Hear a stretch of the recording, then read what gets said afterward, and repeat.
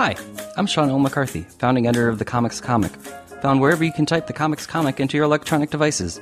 Welcome to Last Things First, the show that asks comedians about the historic lasts and firsts in their lives as their comedy careers have blossomed, from young people with dreams to adult people living those dreams, or still dreaming. Questions both big and small are asked and answered. It's hopefully both amusing and illuminating. From the outside looking in, Eleanor Conway had a pretty good gig going for herself as a music journalist for Virgin Mobile, interviewing the biggest pop stars and singers on the planet. But she was miserable on the inside, and Conway had to change her life inside out. She has since sobered up and lived to joke about it, taking her debut show about sex, addiction, and dating, Walk of Shame, to more than 10 countries around the world. Conway followed that up with her show You May Recognize Me from Tinder, but it's her 2021 show, Vaxxed and Waxed, which is the first that Conway has brought to the United States, performing in New York City for the 2022 Frigid Festival. Conway sat down with me between shows to talk about her life and career. If you like this conversation, please consider subscribing to my Substack called Piffany at piffany.substack.com so you can read bonus commentary on this episode as well as more comedy news and insights. Thanks in advance. And now that that's out of the way, let's get to it! So, Eleanor Conway, thank you for joining me. You're waxed and you're vaxxed. I'm vaxxed and waxed. Right. It's that's the order you have to do it in, right? Yeah, V and W. Vaxxed, right, because it doesn't matter if you're waxed if you're not vaxxed first. Yeah. And I'm ready to climax. But do you pay your tax? I do. That's very important. Have we all had all your priorities? No, I don't do SPAC. So how are you enjoying America so far? It's awesome but horrible at the same time. Like, it's like New York is this monolithic place, isn't it? It's this unfriendly place, but it's also it's got this energy to it. It's got this energy to it that is kind of that London doesn't have. But I'm loving it. Like, comedy clubs here are awesome. Like, they're so good.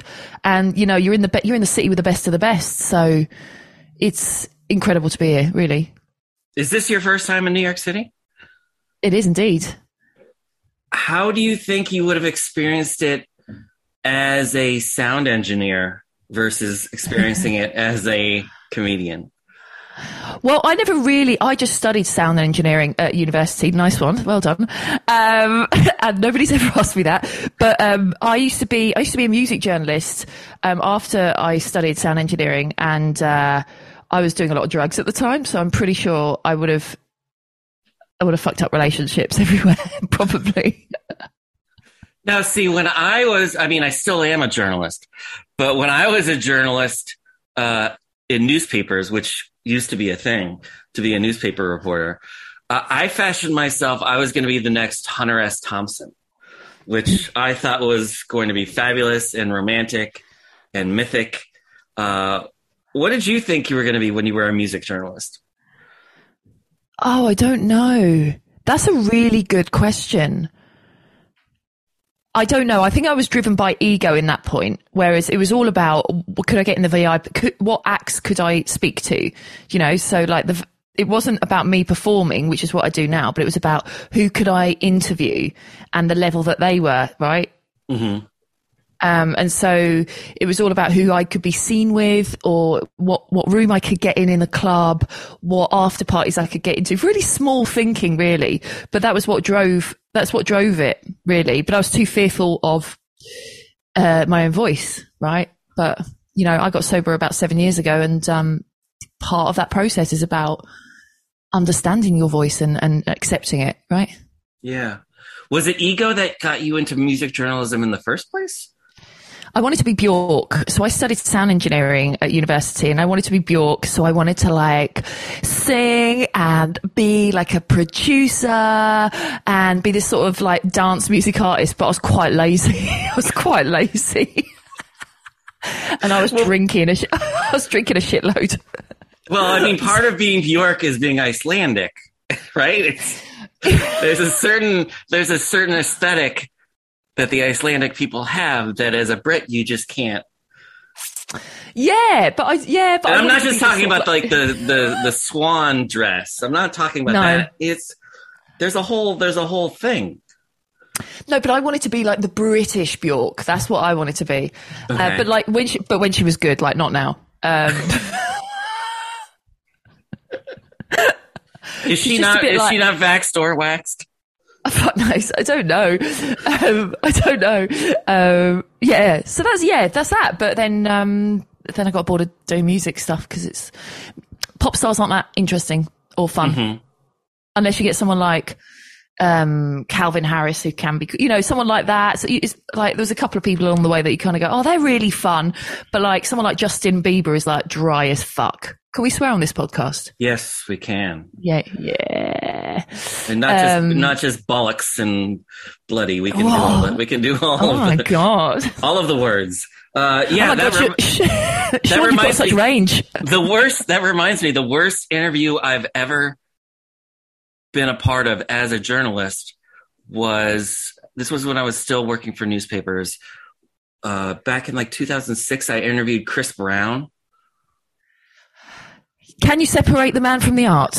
Well, yeah, I said 2006, so this is 16 years ago. So he was just a teenager. So I at the time I just wrote it off as, oh, he's like 16 years old. Of course, this is what interviewing a 16-year-old is like. He just happens to be a famous 16-year-old. Don't you think it'd be weird to be a famous 16-year-old? Yeah. Yeah, fame's changed, isn't it, really? Yeah. I don't know if I had social media as a teenager, if I would have had better luck. I don't know that I would have wanted. Did you want to be famous? Is that what you wanted to be? Did you want to be famous?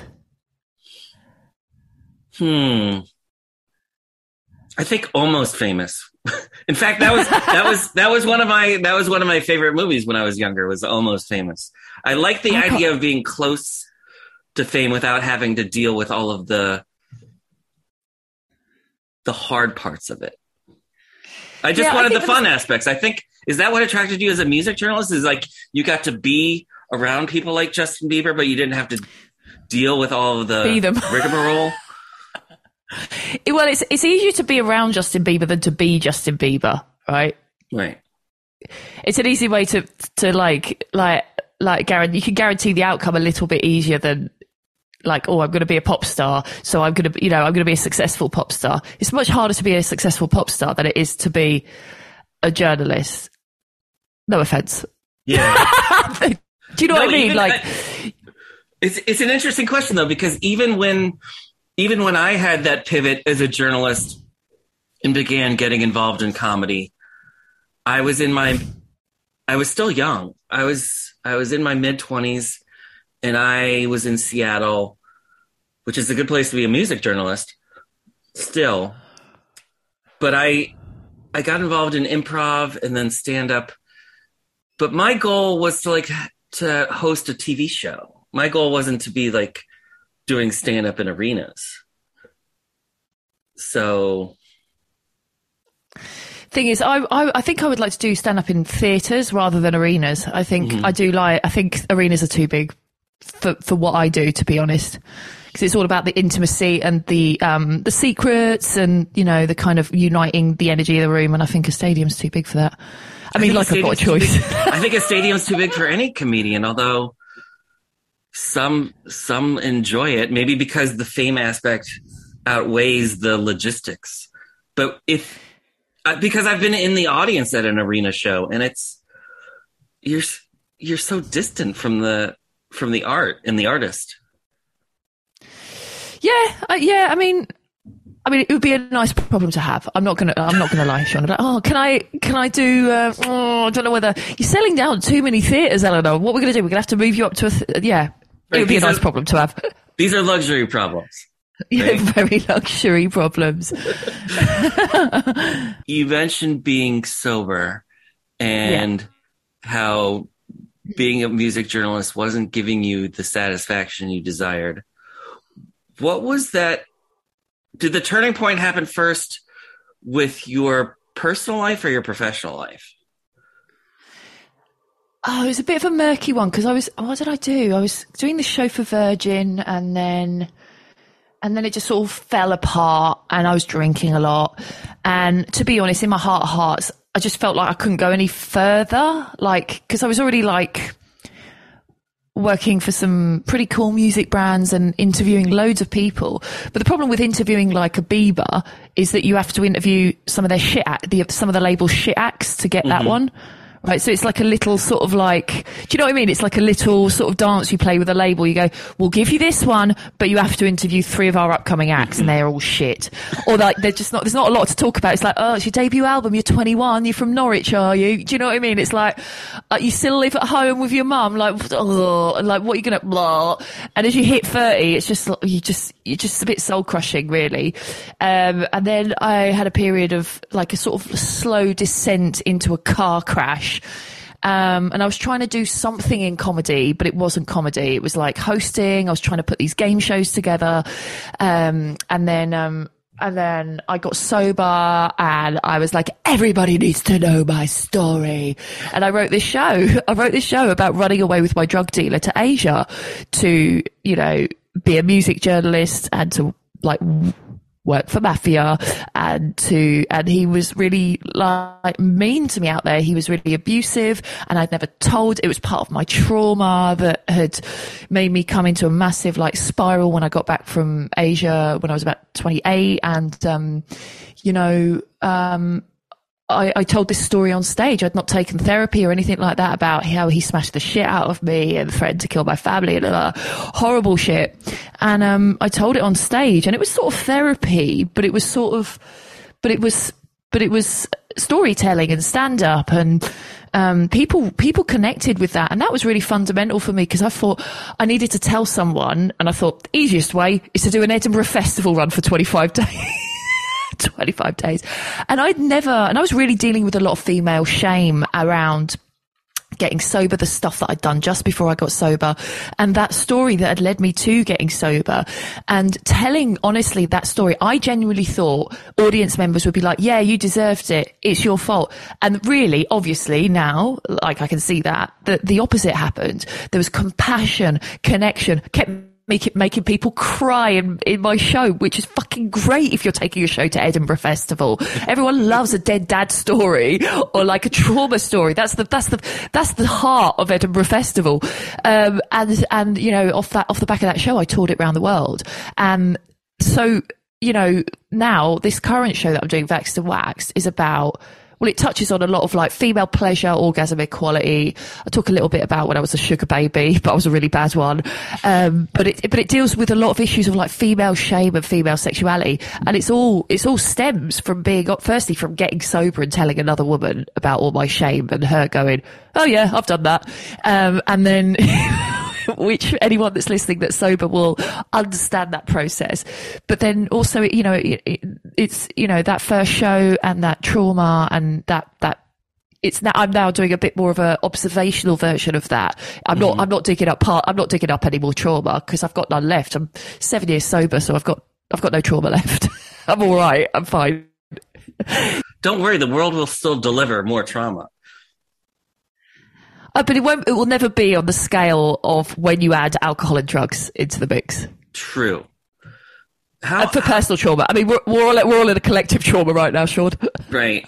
I'm curious, you know, because you're talking about how your first show was Walk of Shame, right? And yes. And in essence, your first show was a little bit of a qualification, right? Yeah. You're telling your story, but you're coming out of it with experience, strength, and hope that there is a path forward. Obviously, recovery was vital to the process. But in terms of teaching you that you could share your story and not be scared of your story and not have shame about your story. Well, you know, like the logistical things is like people in sobriety really supported me, even when I was shit. Like when I was properly bad at comedy, they supported me. And there's that saying in the rooms that people will love you until you love yourself. And I really got that. But I didn't just get that from the sober people. I got that from the audience that came and saw me because, you know, it might not have been perfect comedy wise, but there was a real heart and truth. And actually, I've never heard it explained like that it was a experience. It was a qualification. But it was everything, like that process of early recovery. That kind of doing, you know, I don't want to talk to, cause my sponsor will kill me. She'll be like, you're not supposed to talk about this stuff in public. But, but let's just keep it vague. Mm-hmm. The honesty that you have to get to when you get sober, that is a fundamental lesson, an adult lesson, like to not have shame. And I think female shame is this, it's this really horrible, I don't know, it's different, it's very different to male shame because it's compacted by everyone's expectations of us, but to be able to have no shame in anything that I've done is very freeing, and it's very empowering, and it allows you to go into the world and just put energy into the world that is honest. And yeah, like sometimes I go to another lady, I say, I'm a bit embarrassed, I wish I hadn't done that, and they go, that's your truth, just own it. You know, so yeah, it had everything to do with it, man. Oh my God, I'm on New York Hinge at the moment, and I keep matching with moderates, which means they're Republicans, doesn't it? Right. That is an interesting thing, right? To be on a dating app. I mean, because that was your second show. No, yeah, no. You may recognise me from Tinder. It was like the sort of modern dating sex sugar baby show. Mm-hmm. But yeah, you're right. When you're on a dating app today in America, I suppose it could be this way in the UK too, that if you see someone who says moderate, are there really moderates today? Well, they'll say I think it's Republicans disguising themselves as moderates in order to get laid, because nobody really wants to, like, no straight liberal woman wants to fuck a Republican man for pleasure, really. Every once in a while I do see, I'm on Bumble, every once in a while I do see women who say they post like conservative and Christian and just lay it all out there, and you're just like, okay, I mean, I guess. By the way, shout out to all the Republican, straight men listening. I love you. Get in my DMs. It's my mission to have sex with a Republican while I'm in America. Just feels quite dirty. Feels quite dirty. Which do you feel you would have an easier time of persuading someone to your political philosophy, through comedy or through sex? Through sex, absolutely. Any man will say any shit to get naked with another person. Mm-hmm. They'll be like, yeah, I believe in equal rights. Yeah, I believe in freedom of choice. So you just let me touch your tits. So you think through Hinge you have a better, you could have a better track record through Hinge of getting people to adopt your political philosophy than through coming to your show. coming with you versus coming to your show. Well, I was thinking about maybe in 2024, or like whenever you vote for the next the person to be in the White House, that maybe I could just sort of go on a little road trip and do like a Hinge sort of one woman conversion, get them to vote Democrat so we don't get a nutter in the White House. Like I'll just take Hinge and kind of like start matching with people in like all the swing states and stuff. Sure, why not? Yeah, why not, right? So, although, I'm thinking back again to your newest show, Vaxxed and Waxed, and even just Vaxxed, like that's such a flashpoint. Political, isn't it? It's a flashpoint in America. I don't know if it is in the UK as well. But the idea of like just getting a vaccination, which is something that as kids we never thought about. It's like our parents just got us vaccinated for everything when we were kids, and now it's become this political thing. What I find interesting is like I lived in the northwest of England during lockdown. I did a little geographical. I was like, I'm going to move to Manchester. And then I moved to Manchester and I went, I hate Manchester. And then I moved back down to London. But I didn't get a dog or a baby. And that is the main thing. What I noticed in some parts of England is that QAnon rhetoric has kind of really filtered through, and I totally think it's from this, Donald Trump and all his business back a few years ago. What was the question again? Vax. Yeah. So that anti-vax, rhetoric has kind of filtered through to the UK in that QAnon sense. It's really odd. It's that emotional, it doesn't make sense. Like it's very emotional. What do you think the anti-vax thing is here? At the core? At the core, it feels as though, because it's not that people are stupid. It's something else. It's this. No, it's more a sense of tribalism.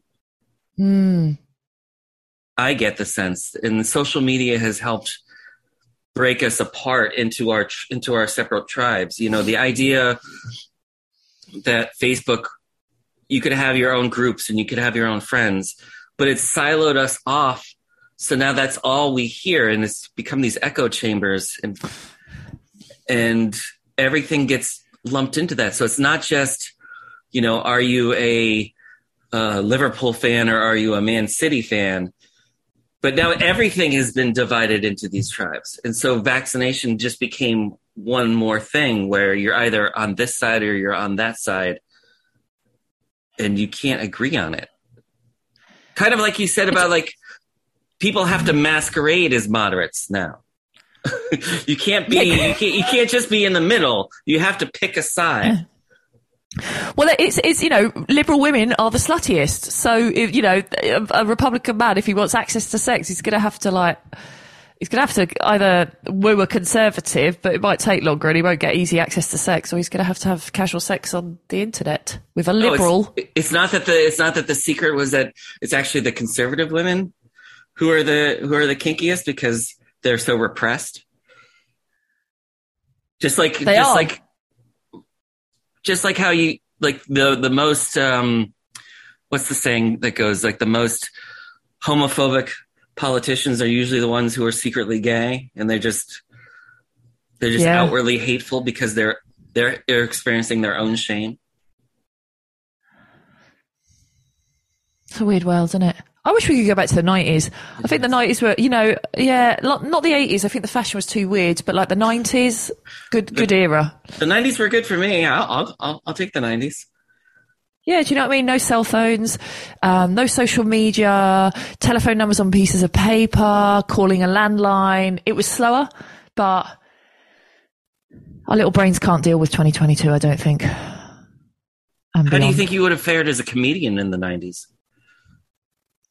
Well, I was a young child, so probably not well. That's the wild thing about comedy in the 2020s, is that there are a lot of kids doing it.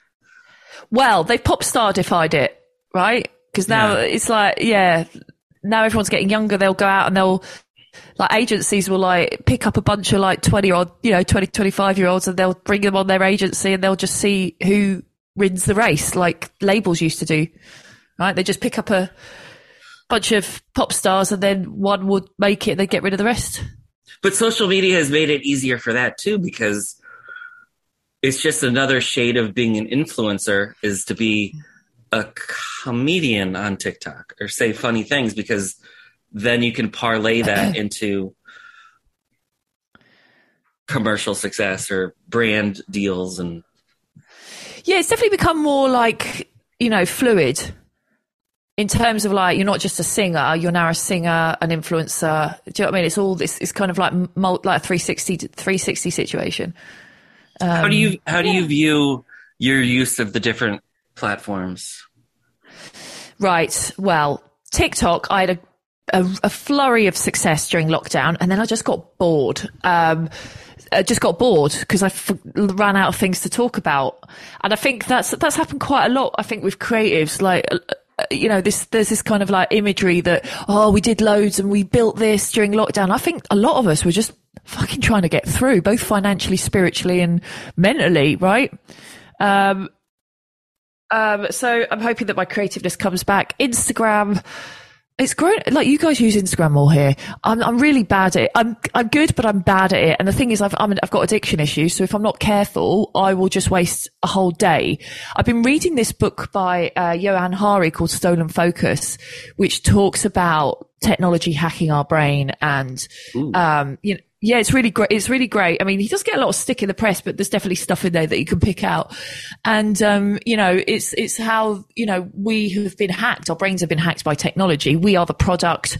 And in order for us to get our time back, the whole commercial aspect or the whole model of social media needs to change. We can't be the product. And he explains it, or he likens it to back in the olden days when they used to put lead in paint, and everyone went, hang on, you can't put lead in paint. There was paint, and there's still paint now. It's just they don't have lead in it. And that is what he thinks needs to happen for social media to kind of coexist and benefit us. If all the companies were told by everybody, like big authorities, you need to fucking sort it out and change the model, they'd have to change the model, and they're smart people. They'd find ways to monetize it, either a subscription or whatever, and serve us rather than us being served to advertisers. And I think that is the point, because our brains aren't going to accelerate and grow faster, and we've just got the brain that we have, and we've just got an old school prehistoric brain at the at the core of it. So do you feel like it's not useful to use social media as a way to try to convey your comedy? Totally, the way to experience Eleanor Conway's comedy is to see you in person, and not try to get teased by a TikTok video or an Instagram post and go, oh yeah, I want to see that person. I think it's difficult. I think it's a difficult relationship because obviously the market that we're in, you have to grow an audience. So you need to put yourself out there a little bit in that mode. Otherwise, you'll be like one of those road comedians that I speak to in the UK that are like a little older, and they're like, I don't get all this TikTok stuff, and they, and the newbies are coming up, and they've got a couple of million on TikTok or whatever it is, and they're selling tickets, and it's all about money at the end of the day. I can't remember what the question was, Sean, but yes. So how do you feel about trying to sell your comedy or sell your brand online? Do you I don't mind it. No? I don't mind it. I don't mind it. I'd like more money, please. Obviously not. Otherwise, you wouldn't be on my podcast. Exactly. Selling the soul to the devil, Sean. Well, I mean, but you have to understand from my side of it, the number of lesser comedians I had to interview just to get to you. Shush. The backroom deals with your publicist that I had to make. Yes, exactly. You had some very good comedians on this podcast. I'm honoured. Oh, well, thanks. Yeah. Russell Howard was on it. I was like, oh, wow, lovely. Do you know what that's funny? Do you know what's funny? What's funny is Russell Howard has been performing in New York while I've been here, and everyone's like, we heard and he's been popping up as like a mystery British guest, and a couple of people go, we thought it was you, and I'm like, I am not famous, but and then everyone's just like, we thought it was John Oliver, and like nobody's got a clue who he is, and I'm like, he's like one of the biggest stand-ups in the UK, and they're like, oh, this Russell Howard came and he was really good. I'm like, yeah, he's Russell Howard. I'm not surprised.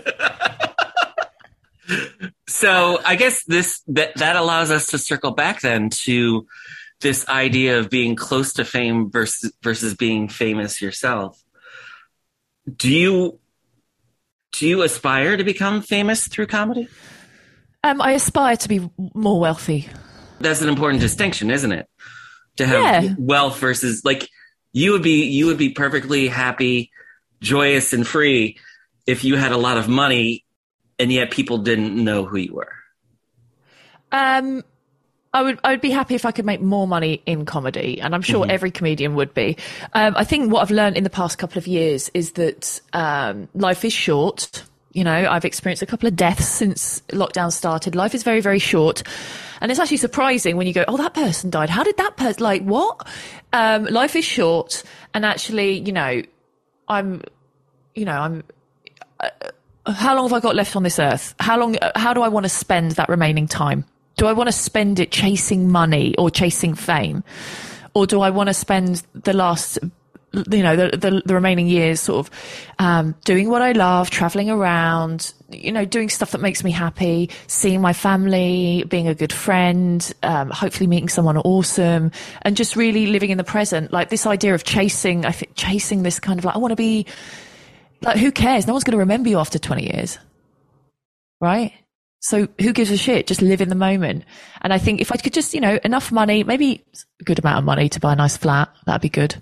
Also some nice clothes. Also, like, I'd like to get some Botox and get my hair done in a fancy hairdressers and eat well, sushi. But I go on nice holidays. But apart from that, I just want enough money, but like loads of it, but like not too much. But does that make sense? Was that clear? No, it makes, obviously I'm somebody who went into newspapers out of university. So I wasn't thinking about fame or fortune. I just wanted enough to be able to live a happy life. I think that's definitely changed for me in terms of goal. Like I've definitely changed from going, I want to make all of the money in the world. But imagine if you spent 80 years trying to make all of the money in the world. Like, what would you have to, do you know what I mean? You'd have missed out on so much. We're in this space now where there's such extreme wealth. I think, what's his face? The Amazon guy sending a cock into space was a really... Jeff Bezos. That's it. Jeff Bezos sending a cock into space was a really powerful image in a time where a lot of people were really struggling. Like the world was struggling, climate change, COVID. A lot of people were really struggling to feed their families, lost their jobs, all that sort of stuff. And that was a real power, like that's a real snapshot of where we are in where we are right now, like that kind of super rich. How much money do you fucking need? How much money do you fucking need?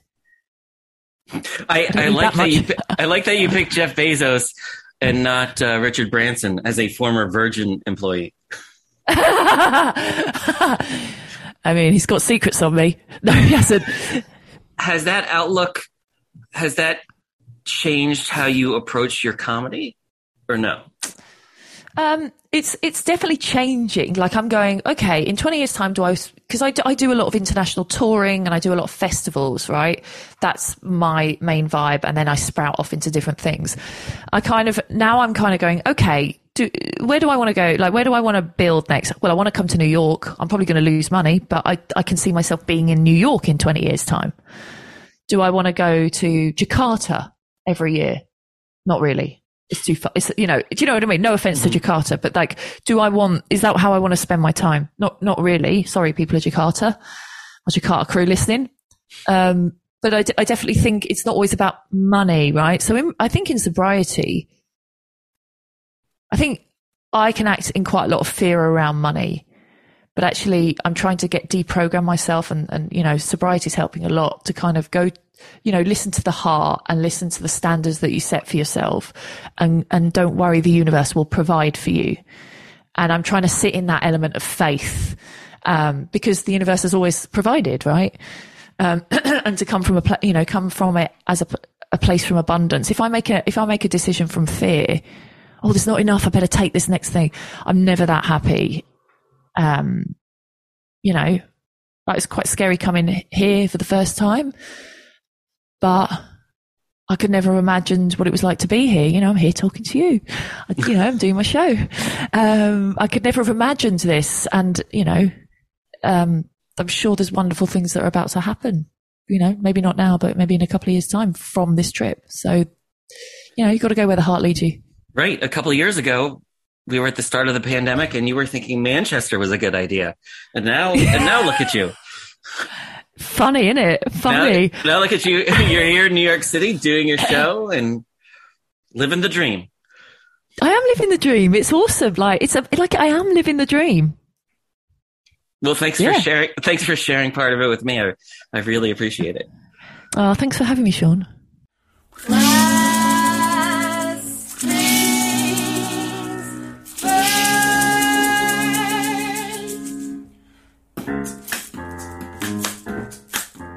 This episode of The Comics Comic Presents Last Things First was post-produced by Alex Brazell at Showbiz Studios. Theme music was by Camille Harris and Shockwave, logo by Giggle Chick. If you enjoyed listening, please check out my Substack called Piffany at piffany.substack.com for transcripts, bonus commentary, and expert analysis about comedy, show business, and more. I'm your host, Sean L. McCarthy. Thanks for listening.